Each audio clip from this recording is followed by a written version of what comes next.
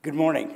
I'm Mark Blair, and today we'll be reading Matthew 21, verses 1 through 22, which can be found on your Pew Bible on page 826. Again, this will be Matthew 21, verses 1 through 22. Now when they drew near to Jerusalem and came to Bethphage, to the Mount of Olives, then Jesus sent two disciples, saying to them, "Go into the village in front of you, and immediately you will find a donkey tied and a colt with her. Untie them and bring them to me. If anyone says anything to you, you shall say, 'The Lord needs them,' and he will send them at once." This took place to fulfill what was spoken by the prophets, saying, "Say to the daughter of Zion, behold, your king is coming to you, humble and mounted on a donkey, on a colt, the foal of a beast of burden." The disciples went and did as Jesus had directed them. They brought the donkey and the colt and put on them their cloaks, and he sat on them. Most of the crowd spread their coats on the road, and others cut branches from the trees and spread them on the road. And the crowd that went before him and that followed him were shouting, "Hosanna to the Son of David! Blessed is he who comes in the name of the Lord! Hosanna in the highest!" And when he entered Jerusalem, the whole city was stirred up, saying, "Who is this?" And the crowd said, "This is the prophet Jesus from Nazareth of Galilee." And Jesus entered the temple and drove out all who sold and bought in the temple. And he overturned the tables of the money changers and the seats of those who sold pigeons. He said to them, "It is written, 'My house should be called a house of prayer,' but you make it a den of robbers." And the blind and the lame came to him in the temple, and he healed them. But when the chief priests and the scribes saw the wonderful things that he did, and the children crying out in the temple, "Hosanna to the Son of David," they were indignant, and they said to him, "Do you hear what they're saying?" And Jesus said to them, "Yes. Have you never read, 'Out of the mouth of infants and nursing babies you have prepared praise'?" And leaving them, he went out of the city to Bethany and lodged there. In the morning, as he was returning to the city, he became hungry. And seeing a fig tree by the wayside, he went to it and found nothing on it, but only leaves. And he said to it, "May no fruit ever come from you again." And the fig tree withered at once. When the disciples saw it, they marveled, saying, "How did the fig tree wither at once?" And Jesus answered them, "Truly I say to you, if you have faith and do not doubt, you will not only do what has been done to the fig tree, but even if you say to this mountain, 'Be taken up and thrown into the sea,' it will happen. And whatever you ask in prayer, you will receive, if you have faith." This is the word of the Lord.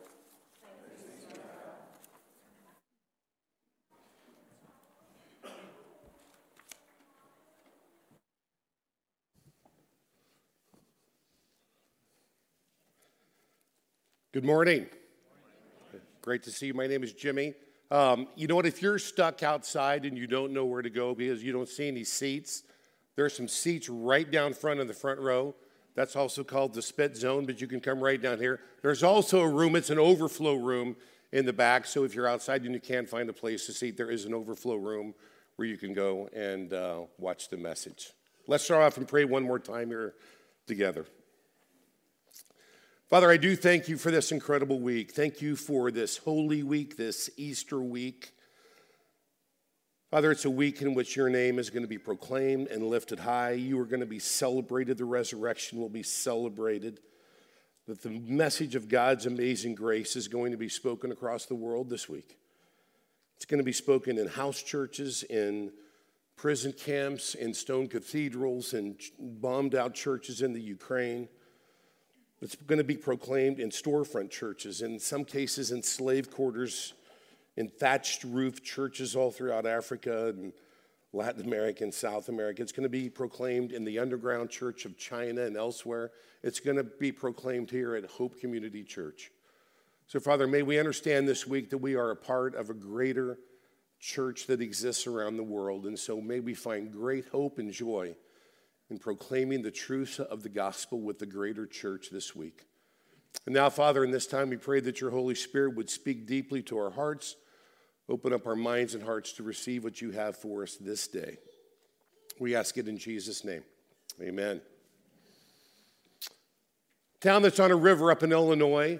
It's on the Mississippi River.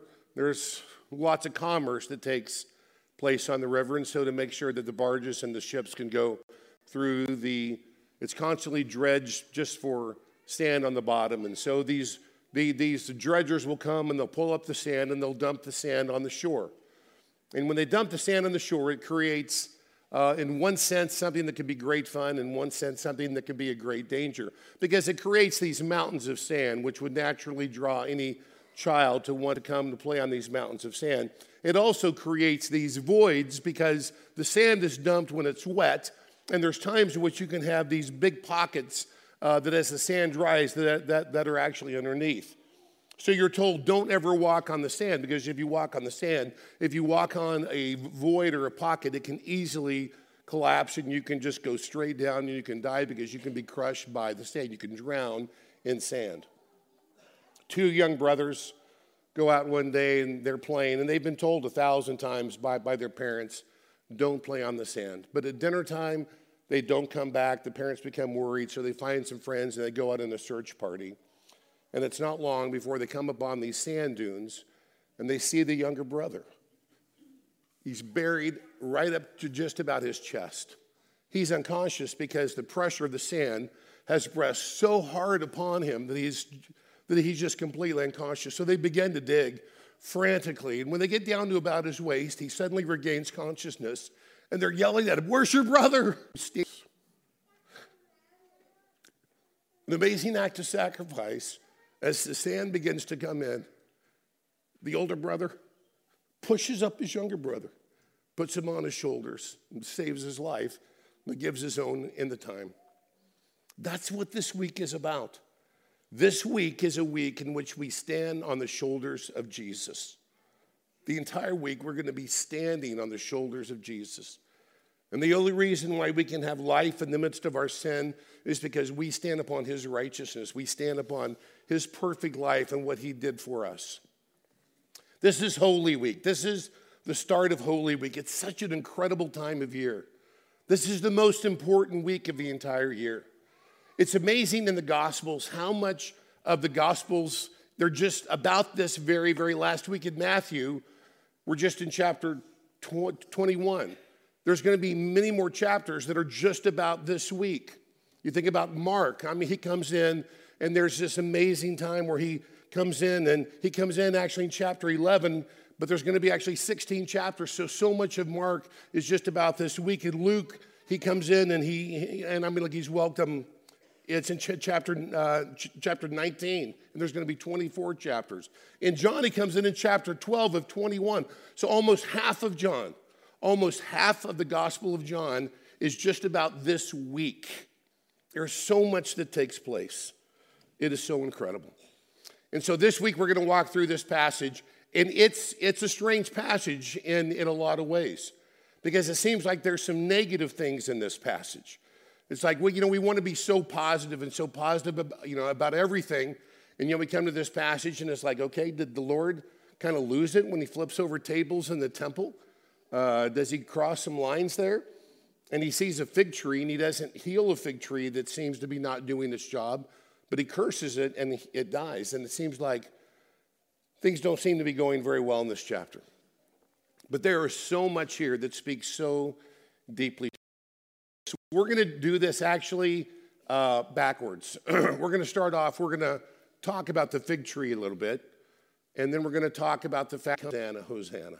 So we're going to talk about the fact that there's no fruit on the tree, there's no worship in the temple, and there's no stallion for a king. So let's start off. There's no fruit on the tree. So it says this, it's the morning, and Jesus is going to go back into Jerusalem. He's had one night just to rest a little bit, and he's on the way back in, and he sees a fig tree. He says that he's hungry. He sees a fig tree by the wayside, and he goes to it, and he finds nothing on it, only leaves. And he says to it, may no fruit ever come from you again, and the fig tree withers at once. Mark tells the same story, and Mark says it's withered from the roots. I mean, it is gone, it is dead, absolutely forever. Every miracle of Jesus, all throughout the Gospels, bring healing. This is the only miracle of Jesus. This is the only story that it brings destruction. So why would Jesus bring destruction and not healing? Because he's warning us about the coming judgment. Because so much of life that we live, it seems to be all about appearances. We do so much and we make such great efforts to make ourselves look good in so many ways. And yet you know and I know that so often what people put forth is not the way that their life is actually going. You could look at somebody's Instagram or their Facebook and it looks like they have the happiest life in the world, and yet you might know them and you might say, you know what, I know their situation. I don't think that they're really as happy as they look on Instagram. I think that there might be some issues in their life, but we are all about appearances. It's interesting because the fig tree is a picture of Israel all throughout the Old Testament. Over and over again, it's talked about, hey, you know what, that Israel is like a fig tree. You could go to passages out there like Micah chapter 7, where Micah speaks about this, and he says this. He laments that he came to glean from the fig tree because he was hungry for all of these figs, but it says this, there were no first ripe figs that my soul desires. And then he explains it immediately. He says, for the godly have perished from the earth, and the land is full of this just awful violence. This is not the justice that the Lord craves. And so the fig tree was a picture in one sense, actually, of Israel. So Jesus is hungry, figs are delicious, and so Jesus wants to go take off of this fig tree. It's interesting because this takes place around March, and the figs aren't actually expected until around June, so it would be a little bit unusual, the fact that there would actually be figs. But the fact that there's a lot of leaves on the tree seems to say, well, there might be figs, or there might be some sign that the figs are yet to come. And so Jesus approaches it and sees that it's all leaves and no figs. It's a picture of promise without fulfillment. It's a picture of profession without practice. You see, one thing that we need to just constantly come back to is, I think that we make assumptions oftentimes about people's backstage based upon their front stage. This is a message I preach every week in my job at Pastor Serve as I share with pastors. It's very easy to see things that look really good up front, and we make assumptions about those things. We think, wow, I heard this person speak. They must be an amazing person. They must be incredibly wonderful. They must have everything in their life together. But it's amazing. We don't know anything about their backstage. We don't know how they treat their spouse. We don't know how they treat their children. We don't know how they spend their money. We don't know their thought life. We don't know anything about them, but we make assumptions. We do so much of that, and that can lead to a place that can be extremely, extremely dangerous. Because Jesus is making very clear, it's not just leaves that he's after actually the fruit. And the scriptures talk about this, right? I mean, like in John 15 and like in James 2, it's like, okay, faith without works is dead. We've got to have fruit. There have to be things there. But we can't make assumptions that there's fruit just because of the leaves that we might see in somebody's life. So we see somebody and we think, wow, that person's incredible. They're a member of Hope Community Church. And they serve a lot. I see them passing things out. They may take up the offering. I bet you that they give a great deal. They're at your prayer services. That's absolutely wonderful. So we oftentimes make assumptions about that person's life. Those things are all important, but those things are leaves on the tree. Anybody can do those things. The question we have to ask ourselves, is there actually fruit in our life? Are there figs on the tree, not just leaves? And so Jesus is trying to help us just drill down a bit deeper to say, go beyond appearances. It's not just appearances. You might have the most leaves on the tree than anybody of your life. And Jesus says, I want you to dig down just a little bit deeper. And so Jesus curses the tree. It dies. And the disciples ask a fascinating question. We expect them to say, why would you do that? I don't get it. That's not what they say. They say, how did you do that? That's a fascinating question because it's almost like, okay, is there any way that we can do that too? That was a pretty cool trick, Jesus. Can we do something like that too? And then Jesus explains to them. He says, you know what, let me just use this then as a teaching moment. And he then promotes trust in God in a very, very strong way that's positive. If you have faith, and then also on that dark side. He says, and if you don't doubt, you can say to this mountain, be taken up, thrown into the sea, and it will happen. Again, interesting that Jesus would say, you can say to this mountain, not say to a mountain, but this mountain, because he's standing between the Temple Mount and the Mount of Olives. And so when Jesus says you can say to this mountain, he's either pointing at one or the other. It's a real life object lesson. You can say to this mountain, you can say to the Mount of Olives, be cast into the sea and it will be done. Or you can say to the Temple Mount, which would be really interesting if he said that, because it's almost like he's trying to come against just man's religion, which is going to tie into the story before this. Because the fig tree and what has happened there is a picture of what has just taken place at the temple the day before. And so we come to this, the fact that there's no worship in the temple. It says as Jesus comes in, he drives out all of those who sold and bought in the temple. He overturns all of these tables and the seats of those who sold these pigeons. And he said to them, it is written, my house shall be called a house of prayer, but you have made it a den of robbers. The leaves can see, it just concealed that there were no figs on the tree. And the glory of the temple concealed the fact that there was no true worship in the temple. This is an act of violence. It is. But it's not sin. It's done in a spirit that is absolutely right, which we'll talk about. This is not the first act of violence in the life of Jesus. In John chapter 2, he did the exact same thing. He goes in, he sees the corruption at the temple, he overturns all these tables. People say, well, it's just the same story twice. It's not the same story. He did it at the very, very outset of his life, and then again at the very start of the last week of his life. It's fascinating because he does it at the very start of his life in John chapter 2, and yet we see that while there's some things put right for a while, people eventually go back to the same sin in which they were in. Isn't that the way that life works? We can feel corrected. We can feel like, gosh, I will never do that again, but it's so easy to go right back into the exact same thing. People so often go back. If you were to watch, if you were to walk in to see this temple, it would be absolutely stunning. It was white marble and it was gold. And you have people that speak about it. It's like Josephus said, it's like a mountain range on fire. It is just absolutely stunning. I mean, the temple was glorious just to look at it. So you think about these pilgrims, 2.7 million pilgrims would come each year at Passover. And you think about them as they approach this temple and they see this site. It is absolutely spectacular. Inside there are 4 courts. Now it's a massive temple. You have the court of the Gentiles, the court of the women, the court of the Jews, and then the court of the priests. And it's interesting because you can only go into certain courts. And if you try to go beyond the court where you're supposed to go, it can be death. It's like in Acts 21, they're like, hey, Paul, you took actually this guy Trophimus into this court that he wasn't supposed to be in. And so they tried to put Paul to death because he goes into the wrong court with this outsider.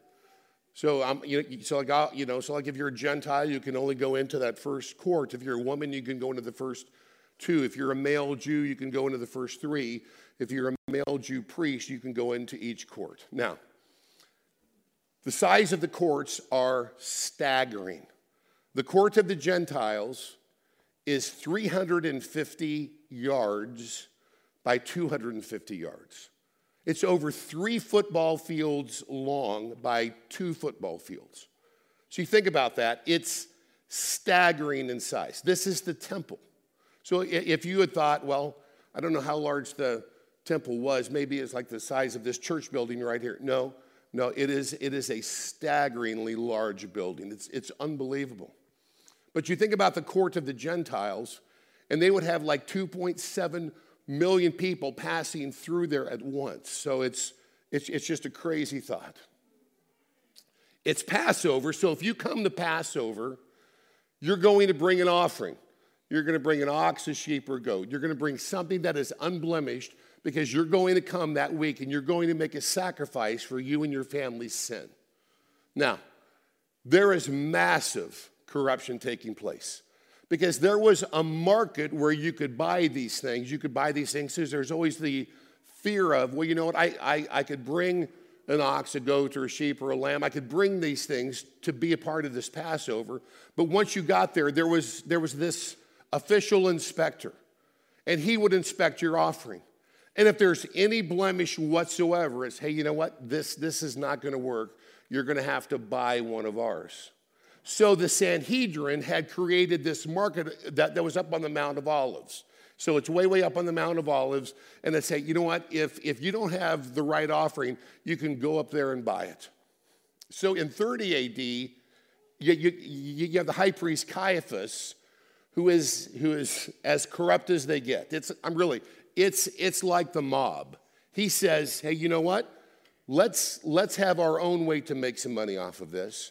Let's move kind of these markets. I want to be actually in charge of these markets now. Let's move them inside of the court of the Gentiles. And when you get here in the midst of Passover, if you want to buy an offering, you can buy the offering right here. But what they did was they charged exorbitant fees. They charged crazy amounts. The poorest of the poor people might just have a dove. That's the only thing that they could possibly afford. And we're told, there's lots of stories about this in literature. The doves at this time were sold by Caiaphas for 20 times more than they were sold for, like all throughout the year. It's like you're in a movie and they charge $8 for a Coke, and you're like, really? Really? Or it's like after a big tornado and you need to have water, and there's somebody that sells cases of water for $100. And you think, that's just wrong. After a tornado, you don't sell cases of water for $100. Well, you don't sell these things for these crazy amounts in the midst of Passover, but that's what was happening. Massive corruption. There's more. When you come in, you have to pay the temple tax. And it was not crazy expensive. It's about two or 3 days' wages. But people didn't carry shekels back then. They had Roman money. So you had to go and you had to actually exchange your money. And they would take a fee off the top of about 25% just to change your money. So you know what? It's easier just to bring money because we know that if we have our own offering, they're going to find some blemish because every time they find some blemish, they're going to find something because you have all of these inspectors. And so you come in, first thing you have to do is you have to change your money, and you're gonna lose a lot in that process. And then you have to go and you have to buy some type of an offering. And things were sold at just ridiculous prices. That's what Jesus comes into. That's what Jesus walks into. He walks into extreme corruption. This is to be a place of worship and prayer. This is to be a place that honors the Lord God. And Jesus comes in and he sees what's happening. And he listen, this didn't happen. So like you might have like in your mind, well, okay, he flips over a table and then he just moves on. This probably took hours. He's flipping tables. It's a massive area. It's a massive market. Corruption is all over the court of the Gentiles. It's going to take him some time to walk around and to flip these tables and say, get out of here. This is God's house. This is to be a house of prayer. It's incredible the fact that he says, you know what? Just because it looked amazing as you walked up, don't think that what you actually have here is going to be the worship and praise of the Lord. Because the building looked spectacular, but what took place inside was not of the Lord. That's still true today, isn't it? I'll tell you what, I have preached in churches in Haiti that are destroyed and run down, and you walk in, and some of the greatest worship of my life has been in those churches. It just blows you away. Recently, I went to work with a church, and you pull up to this church, and I mean, my mouth just dropped open. It was just like, this might be the largest church I've ever, just gigantic. They had just put on a $32 million addition youth wing. It was like, this cannot be possible. Like stoplights all over the campus. Go in, begin to work with this church. It's one of the most corrupt churches I've ever worked with. A power grab, things behind each other's back, which was just awful. And so it would be so easy to drive past that church and go, wow, look at this building. And yet it's going to conceal the fact that there's no worship taking place inside that building. So often we judge things by appearances. Jesus is saying, don't do that. Just because there's a lot of leaves on the tree doesn't mean there's figs. And just because it's a spectacular building doesn't mean that there's worship taking place inside. Jesus says, I want you to go beyond appearances. Jesus says, I want this to be a worshiping place. And so he drives him out because he wants this to be a place where the right things happen. So this disruptive action, this violence, this thing that he does, why? Because he has a zeal for the house of God. He cares about all things about the Lord. He knows that there's a lack of prayer within the house of God. He fights for justice for the poor. He knows the poor are being exploited. He knows that doves are being sold for 20 times what they're worth. And so he's fighting for the rights of the poor. He's concerned about the Gentiles because the Gentiles want to come to worship the Lord. This is the only place where they can go. If you're Jewish, you're thinking, man, this is a corrupt court. They could go on to these other courts, but if you're a Gentile, you're stuck here. So Jesus is fighting for the rights of the Gentiles, which is so significant. It's interesting because Mark tells us exact same story, and then Mark adds that he says, hey, this is going to be a house of prayer for all nations. Jesus is making very clear, I want to fight for the Gentiles as well as the Jews. Jesus fights because those that are actually in charge of this temple have made things just for themselves. It's not for the nations. It's not for the Gentiles. It's not for the poor. It's really just about them. And Jesus is going to fight against them. And then after he cleanses out the temple, he takes his rightful place as Lord of the temple. You know what, a hymn that I used to sing as a small child, which I used to hate to sing because it has 14 verses. It's by Charles Wesley. Please, let's don't ever sing this here. It's the hymn, Jesus, meek and mild. Jesus, gentle, meek and mild. And you read this story about how he takes very, very possibly hours to drive out these people that were corrupt. Jesus comes and he basically cleans out the mob. The mob had taken over the temple and Jesus drives them out. It's incredible. It's an act of courage. It's an act of love. It's an act of grace. It's an act of care. That's the Jesus that we need to have in our minds. And what's amazing is after he drove them out, it says the blind and the lame came to him in the temple and he healed them. Wow.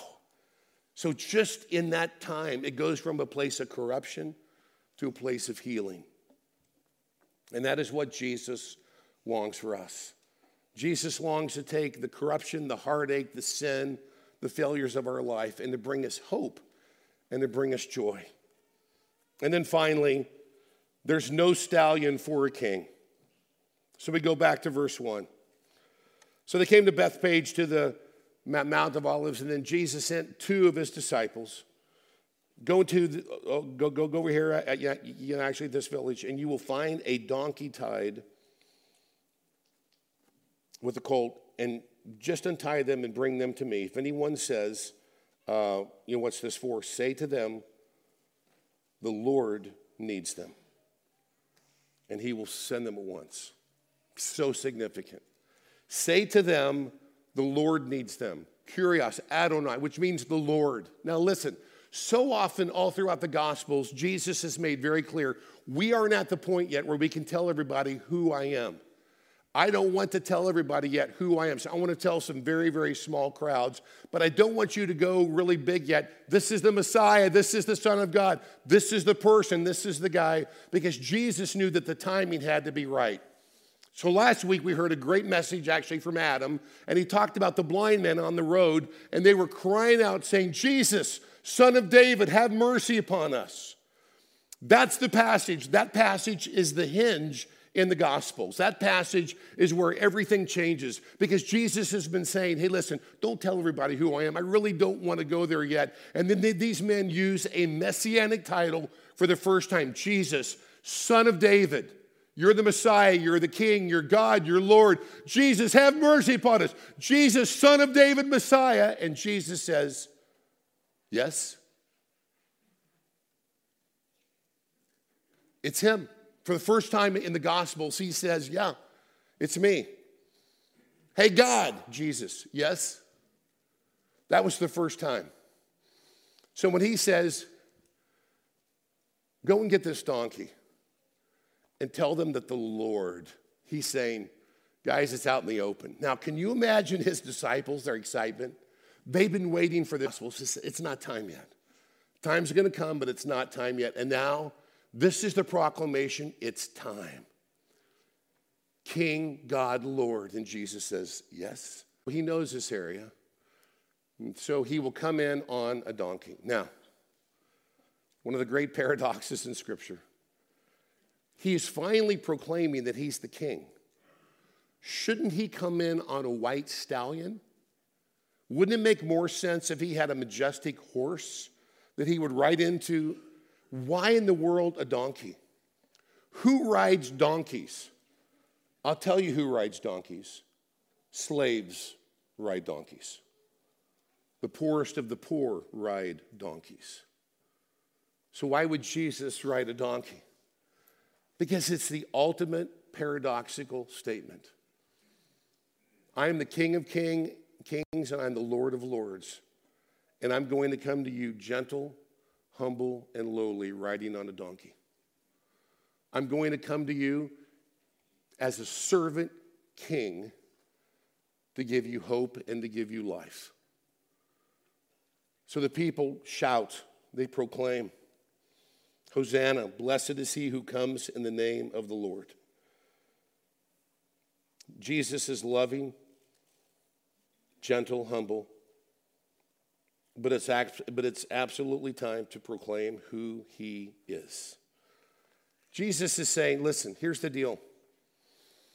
I want to come in a way that you're going to either love me or you're going to hate me. I know that a lot of you want me to come in on a stallion. You want me to come in and just overthrow Rome. I know that's what you want. But that's not going to help your deepest problems. If I come in and if I overthrow Rome, you're still going to have your guilt. You're still going to have your shame. You're still going to have all of these issues in your life. That's not going to fix those issues. If I come in as a humble king ready to give himself over to death for you, that is the only thing that's going to really address the deepest problems in your life. And so Jesus comes in knowing, hey, you know what? I want to make it a situation where you're going to love this or you're going to hate me. It's a lot like he talks about actually in Revelation, where it's like, I wish that you were either hot or cold. Nobody likes food that's lukewarm, right? You can eat hot food, you can even eat cold food, but man, if it's lukewarm, if it's just tepid, it's just no good. Jesus says, I want you to be either hot or cold, but if you're lukewarm, I'm going to spit you out of my mouth. I want you to love me or hate me. Don't like me. Don't patronize me. Don't use my name when it's convenient and then turn your back on me just constantly. Either surrender everything to me or hate me. But I want to create such a crazy, paradoxical situation in which the King of Kings is going to ride in on a donkey.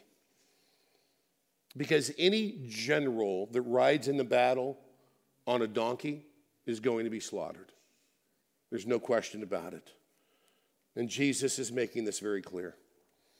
So why in the world? Because he's proclaiming the gospel to us. Because sin is when the servants put themselves in the place of the king. Jesus is going to say, this is salvation. I'm going to put myself, the king, into the place of the servants. Because I've lived because I've lived the life that you should have lived, I'm going to die the death that you should die. As the ultimate king, I am going to take your place so that you will know that you will be saved through weakness, not through strength. You see, every religion says, you know what, work harder to be better, work harder, try harder just to be better and better and better. And Christianity says, release that and embrace your weakness.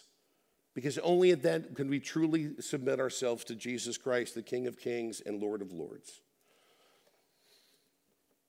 What's the deal with the palm branches? Why wave palm branches? It's a great question. The answer is I don't exactly know. But here's something that I do know. In the scriptures, in Psalm 95, Isaiah 55, it says that one day there will be the worship and praise of the Lord Jesus Christ, and all the mountains and the hills will burst into song. But listen, that's not a metaphor. One day when things are finally made right in this world and Jesus Christ is finally enthroned, the mountains and hills are going to burst into song. If they do that, imagine what we are going to do. And then it says, every tree in the world is going to stand up before the Lord and clap its hands. Isn't that a great picture? Every tree one day is going to clap its hands before the Lord. If every tree is going to clap its hands, what will we do? It's an incredible thought. As I was thinking about this passage, I texted a good friend of mine. His name is Scotty Smith. Said, hey, man, I'm preaching this morning on Matthew 21. Would you pray for me? Scotty's been a dear friend for a long time. He's a pastor in Nashville, right by the church where this week there was chaos as 6 people were shot and killed. And he was very, very acquainted with the pastor and the pastor's little girl. He's been right in the midst of that this week. And so I just asked him, hey, man, how are you? And would you please pray for me? I want to preach this morning. He sent me back this text this morning. And the easiest thing would be just to actually read it to you. Scotty said this to me this morning. When I think of palms today, I don't think primarily of the long green branches that we will wave, but I think of the bottom side of our hands. This week, it was palms covering mouths and faces in shock and trauma on Monday. Palms engaged in courageous rescue and compassionate care that horrific morning. Palms reaching out to comfort the inconsolable with wordless hugs and cascading tears. The palms of the church extended to serve and to give and to hold and to care for one another. I thought about palms lowering loved ones and little ones into fresh graves. But mostly, I thought about Jesus on this Palm Sunday. Jesus, I think about your palms, from holding the reins of a foal to washing the feet of your 12 disciples, to being bound to the cross. You have come to save us, redeem us, and make us yours. Oh, Jesus, only you can make slaves of sin, fear, and despair into prisoners of hope. You have, you are, and you will forever. And so because of that, I lift my palms to you in worship and surrender. Powerful. That might have been deeper than the text that you sent to your friend this morning. I don't know.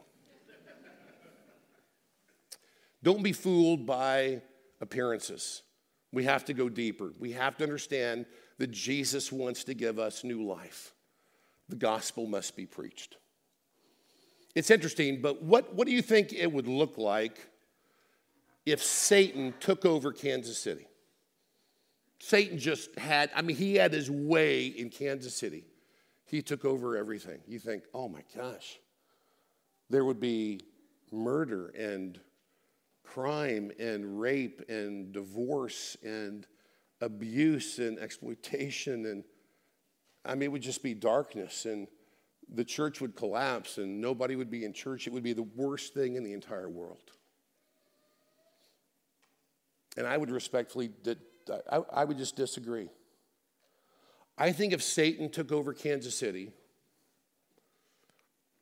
there'd be no broken marriages, no broken families, no crime, no divorce. Every church would be full, and the gospel would never be preached. Because we convince ourselves we don't need the gospel, we're doing just fine. That would be a ploy of Satan, because we're not doing just fine. We need Jesus desperately. And so Jesus rides in as the king on a donkey, as the great servant king, that we could have hope in life. And that brings us to the Lord's Supper. Make no doubt about it that as we come forward this morning to take the bread and the cup, you are standing on the shoulders of Jesus. If you're still contemplating, I don't know where I am with the Lord, we are so thankful that you're here. Thank you for coming. This is a safe place to come and explore the claims of Jesus. But we would just ask you, just stay in your seat. And there's prayers and things actually on your worship guide that you might want to just read through. And this might be the day for you that you actually, for the first time in your life, that you surrender your life to Jesus. And if that's you, I'd love to speak with you afterwards. But this is a day that we come standing on the shoulders of Jesus. Let's pray together. Heavenly Father, we realize, we understand that you came as the greatest servant king of all time. You came as the king enthroned, and yet you came on a donkey as a servant. Father, forgive us for being just all about appearances. We are about the glory of the church so often. We're about big leaves in our lives. And yet, Father, those things hide so much of our dysfunction, so much of the fact that there's not fruit in our lives. Father, today we ask you to go deeper into our souls, that we would live for you in such a way so that there would be fruit in our lives and that there would be worship in our hearts. And Father, thank you that in the midst of death, that you pushed us up so that we could know life, that we could stand on your shoulders, and yet you would take the death in our place. Father, this week I pray that that would just resonate on our heart constantly over and over again, because we need the King of Kings and Lord of Lords. We do lift our palms to you. We thank you that one day that those green palms are going to clap their hands, and we will do much more in your presence. We await that day with great anticipation. In the name of Jesus Christ our Lord, amen. When you're ready, you come.